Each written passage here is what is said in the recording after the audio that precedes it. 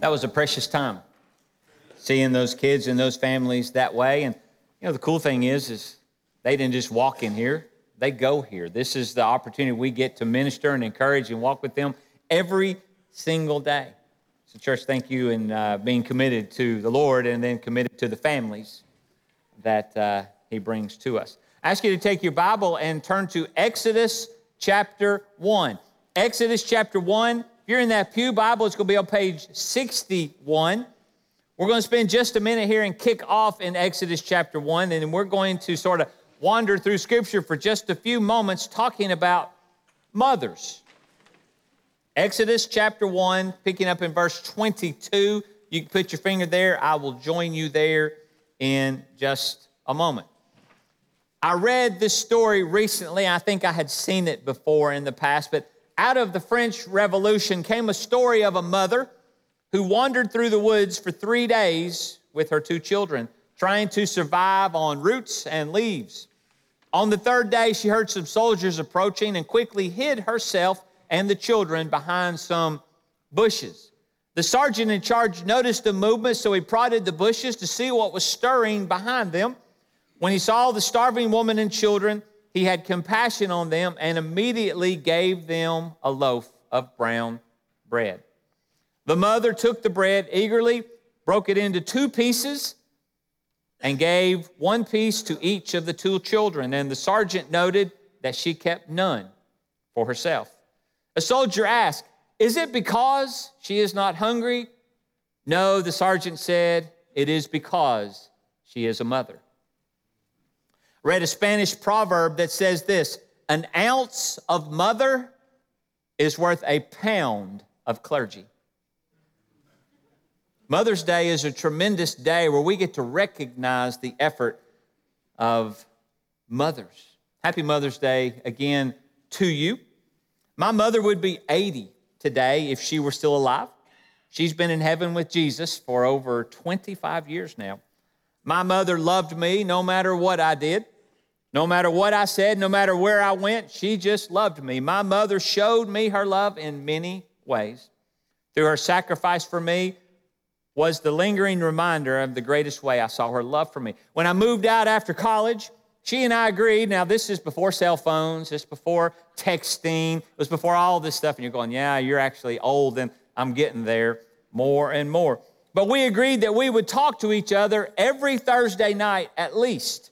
And we would take turns calling each other, because if you were in the 80s like that, when you called long distance, you had to pay for it. Every minute you were on the phone cost you more. And so we would take turns calling, because neither one of us had a lot. Neither one of us wanted the other one paying for everything, but neither one of us wanted to not spend time catching up with each other. Well, my mother called me years after that, but about 27 years ago, and Angela and I were living in South Carolina, and she said, "I need you to do something for me." Now, listen, when your mother asks you to do something for you, you don't even really have to know what it is before you say yes. But I said, yes, anything you need. She said, "I need you to come." We were living in Columbia, South Carolina. "I need you to come to Johnson City. I need you to come home, and I need you to help me plan my funeral details." My mother's brain cancer had continued to progress, and I went and we did it all, down to the songs in her funeral. And we talked about everything the whole time, just me and her, had all this time. And my mother loved me. Now, she loved my sisters as well, but they always believed I was her favorite, and I agree with them. After her passing, and during the part of her estate handling, I was also her executor, I found a small life policy tucked away in a little file, and I pulled it out, and she had written a note on it in my mother's writing on this little piece of paper she had taped on there, because I don't think we were even doing Post-it notes much. And the quote was this: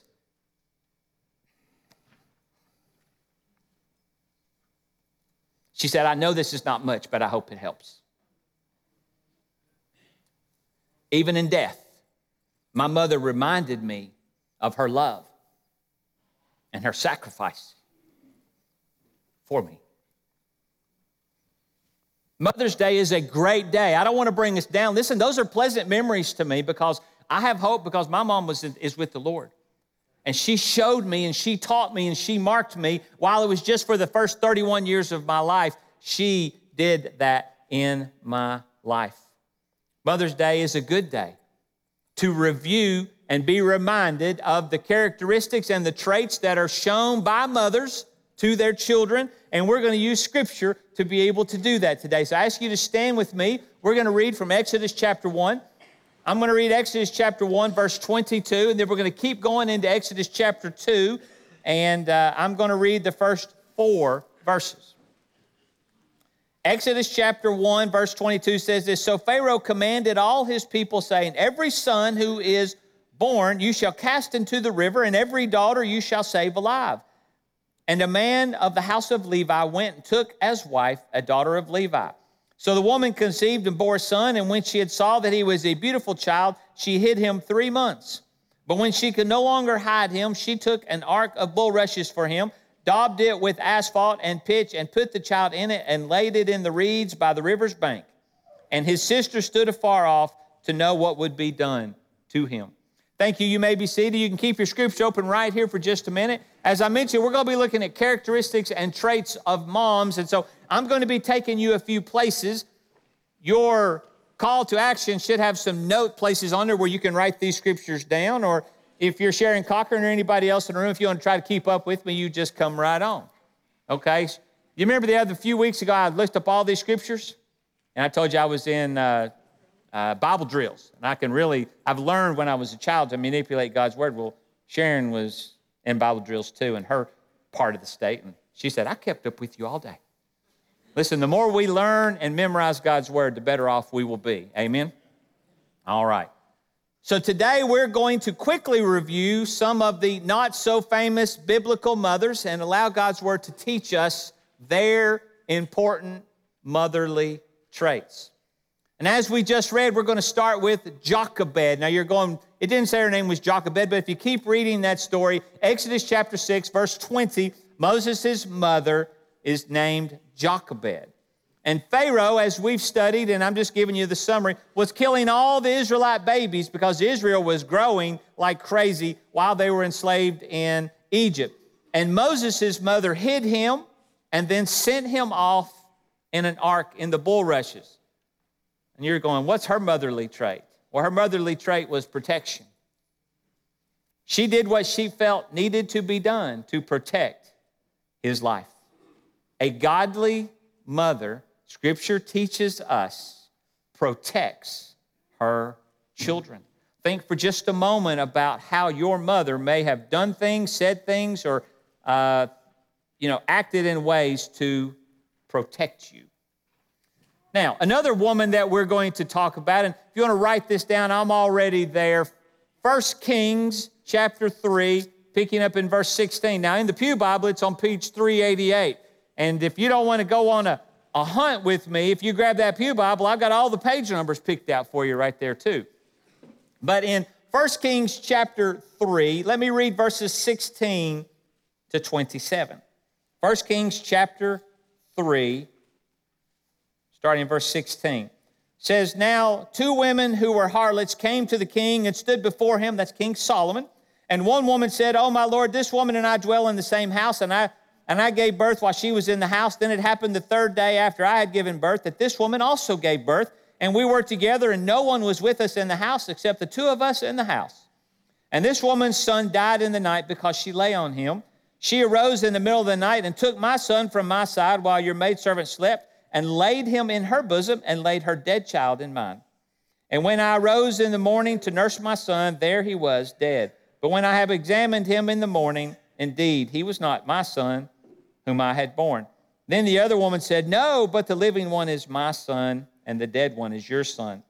And the first woman said, No, but the dead one is yours, and the living is mine. Thus they spoke before the king. And King Solomon said, verse 23, This is the one, and the king said, The one says, This is my son who lives, and your son is the dead one. And the other says, No, but your son is the dead one, and my son is the living one. You see the situation here. Then the king said, Bring me a sword.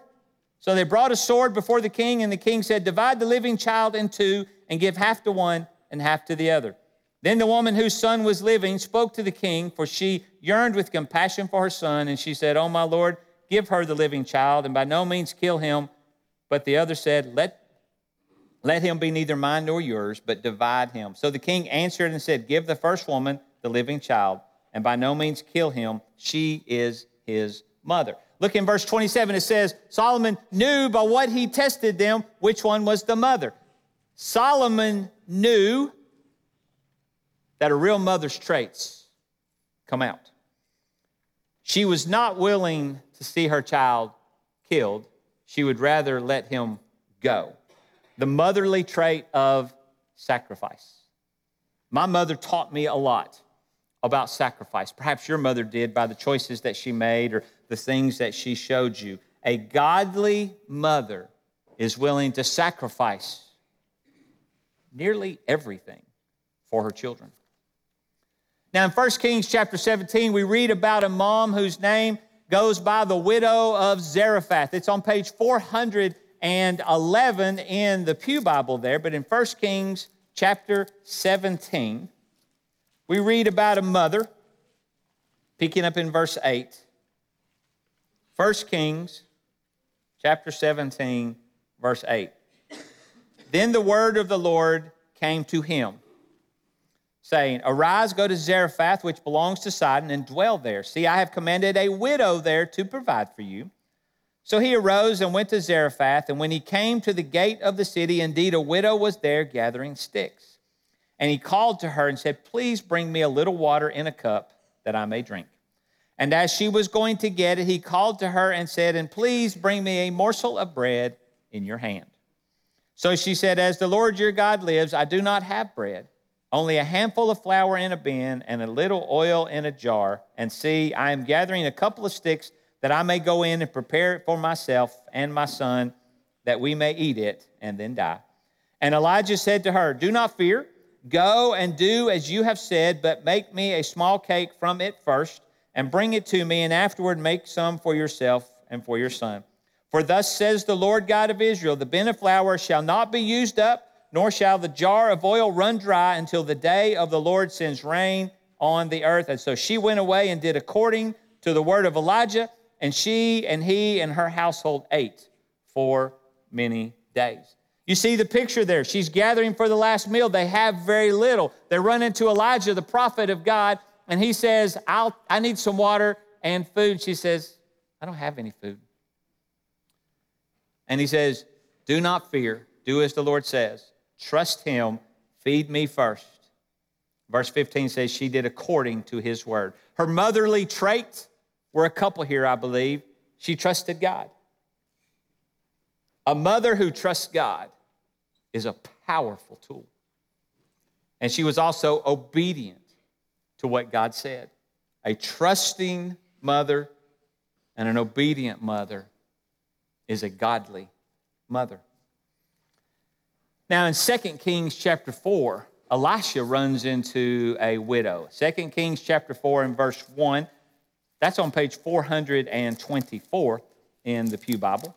But let me read to you about this mother. 1 Kings, said that wrong, 2 Kings chapter 4, pick it up at verse 1. Thank you for turning. I'm going to wait just a second. Those pages are encouraging sounds. 2 Kings chapter 4, picking up in verse 1.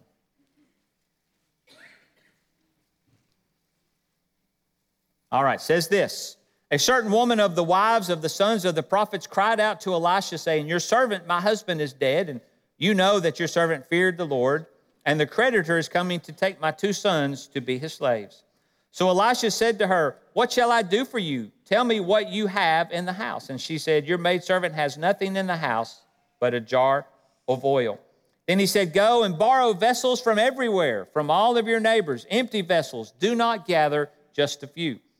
And when you have come in, you shall shut the door behind you and your sons, then pour it into all the vessels and set aside the full ones. So she went from him and shut the door behind them and her sons and brought the vessels to her, and she poured it out. Now it came to pass when the vessels were full that she said to her son, bring me another vessel. And he said to her, there is not another vessel. So the oil ceased. Then she came and told the man of God, and she said, go sell the oil and pay your debt, that you and your sons may live on the rest. Now, that's a miracle of God. This mother was going to lose her sons because of her indebtedness at this time. And Elisha told her to work. Work.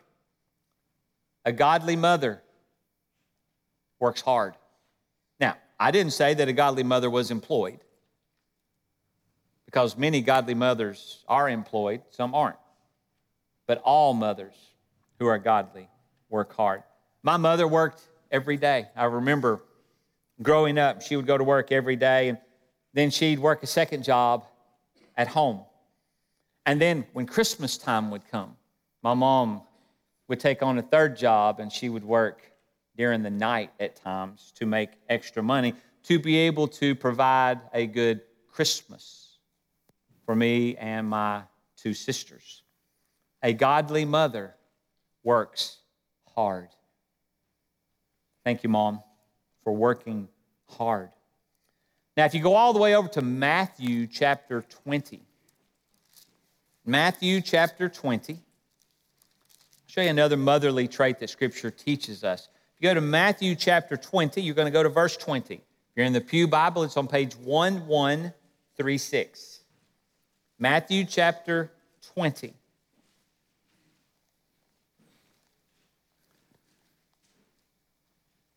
Thank you for turning. If you're at home, I hope you have your Bible open and are turning there as well. But in Matthew chapter 20, picking up in verse 20, we read this.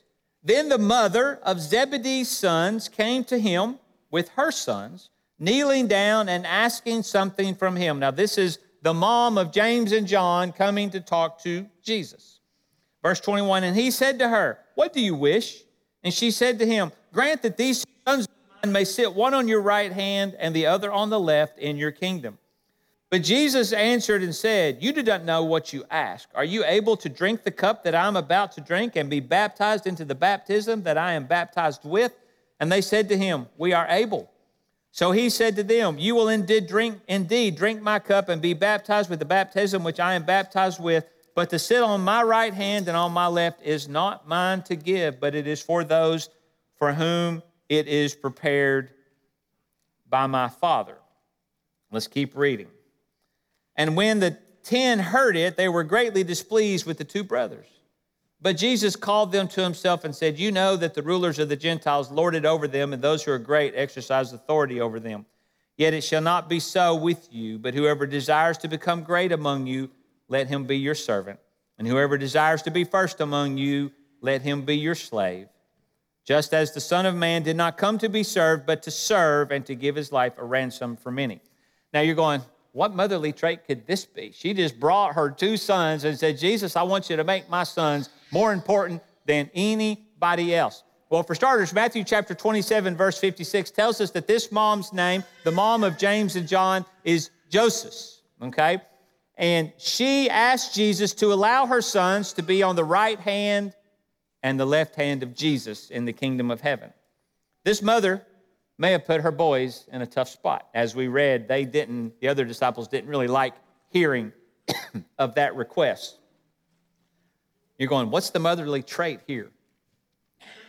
I believe that Joseph wanted the best for her children. And she knew that the best thing for her children was Jesus. Now, did she go about it the right way? Maybe, maybe not. But her desire and her passion for her children to have the best thing, I think, is a great, great motherly trait. And this mother knew that the best thing for her children was Jesus. Now, we just read, I'm just going to say this scripture to you. We just read from John chapter 6. We talked about it just a few weeks ago. This is about the feeding of the 5,000. And do you remember that it came late in the day and the disciples said, Jesus, send them away. They need to eat. And Jesus said, no, you feed them. And Andrew went and he sort of looked around. And you remember we talked about this one boy who came and he said, I've got 5 loaves and 2 fish. You know, I want to put that mother up for Mother of the Year. Out of that many people. Now, maybe some people had food and they just weren't taught to share it. But this mom prepared for her child and sent him there, and she had taught him to share. This mom, to me, could be Mom of the Year. Her traits were preparation, thinking ahead, planning ahead, reminding her children how they need to act when the appropriate time comes. Mother of the Year, that child's mom. Now, if you turn to Acts chapter 12, we see another trait of a mom. Acts chapter 12. It's going to be on page 1268 in the Pew Bible. Now, I want to encourage you to take time to read more of this scripture. If you're looking it up, make a mark there, make a note there so you can go back and study this more, because I'm just barely touching the surface of these characteristics of a mom. But when you get to Acts chapter 12, pick it up in verse 5, we find that Peter is in prison for his sharing of the gospel. And that God delivers Peter, and the gates open and they let him out, and Peter comes to himself in the middle of the road. And you can read all that in Acts chapter 12. But what I want to show you is what Peter does afterwards. In Acts chapter 12, verses 11 and 12, and when Peter had come to himself, he's standing in the street, he said, "Now I know for certain that the Lord has sent his angel and has delivered me from the hand of Herod and from all the expectation of the Jewish people. So when he had considered this, he came to the house of Mary, the mother of John, whose surname was Mark, where many were gathered together praying." Now, you know this story. They're praying for Peter's release. Peter gets released. He goes to the door, knocks on the door. Rhoda, the helper girl, comes and she sees Peter there, and she runs back inside, leaves Peter on the porch. You guys know this story, right? You know this story doesn't happen unless Mark's mom, Mary, doesn't show hospitality. Right? You can come to my house. We can have a prayer meeting at my house. Hospitality. And also, think about Mary. She said, and not only, but we're going to come over and we're going to pray because it's night. It's way late and they're praying. So this mom not only shows hospitality, but she is a prayer warrior. Now, my mother-in-law is probably the most hospitable person I know. The whole time I've known her, which has been a lot of years now, do you know that there's always room for one more chair? Always room for one more person. Always room. You know, hospitality is not something that everybody has. But moms, many times, have a hospitality trait where they're willing to just take care of people. And then praying. I bet you that there is someone, if not many, someone's in here whose mama prayed for you and prayed for you and prayed for you and prayed for you. Whether she was praying for you to come through something good, whether she was praying for you to do something right, whether she was praying for you as you were in a time of challenge. Moms, godly moms, they pray. And they pray. And they pray. Let me give you one more. 2 Timothy chapter 1. When you get to 2 Timothy chapter 1, we're going to go to verse 5. Paul is writing to Timothy, his young protege in the ministry, and he's writing to Timothy this second letter. When you get to 2 Timothy chapter 1, let's look at verse 5. Paul says, "When I call to remembrance the genuine faith that is in you," he's remembering the faith that is in Timothy, "which dwelt first in your grandmother Lois and your mother Eunice, I am persuaded is in you also." Paul is saying, the faith that you have, I see the family tree. You got your faith from your mama, and your mama got her faith from her mama. You have these wonderful ladies of faith working and speaking. And so the godly traits are faith and teaching. Faith and teaching. Let me just summarize these. I wrote them down right here all together. A godly mom. protection, sacrifice, trust, obedience, hard work, wants the best for her children, prepares, hospitable, prayer warrior, faith, and teaching. Today, we have seen how God has used mothers throughout time to shape and influence His plans and His people. I pray that you will take time this day and in the days ahead to allow God to do one of these things with you. One, shape you as a parent, a mother, or father to be more like Christ. Now, it would be easy now that in the last 20 months I have gotten a grandchild. So allow God to shape you as a grandparent as well. You know, I pray for lots of things, but I pray for my granddaughter, and I pray that I will have the ability to be an influence for Christ in her life. So allow God to shape you as a parent or a grandparent to be more like Christ. Pray that we will allow God to shape you as a child. And I'm not just talking about people that we had here in the parent-child dedication. You know, we're all children. You know, my mom didn't stop being a mom when I got older. She was my mom until she went to be with the Lord. My dad doesn't stop being a dad. He's still there. Young or old, allow God to shape you to be a child more like Christ. And to shape you as a family.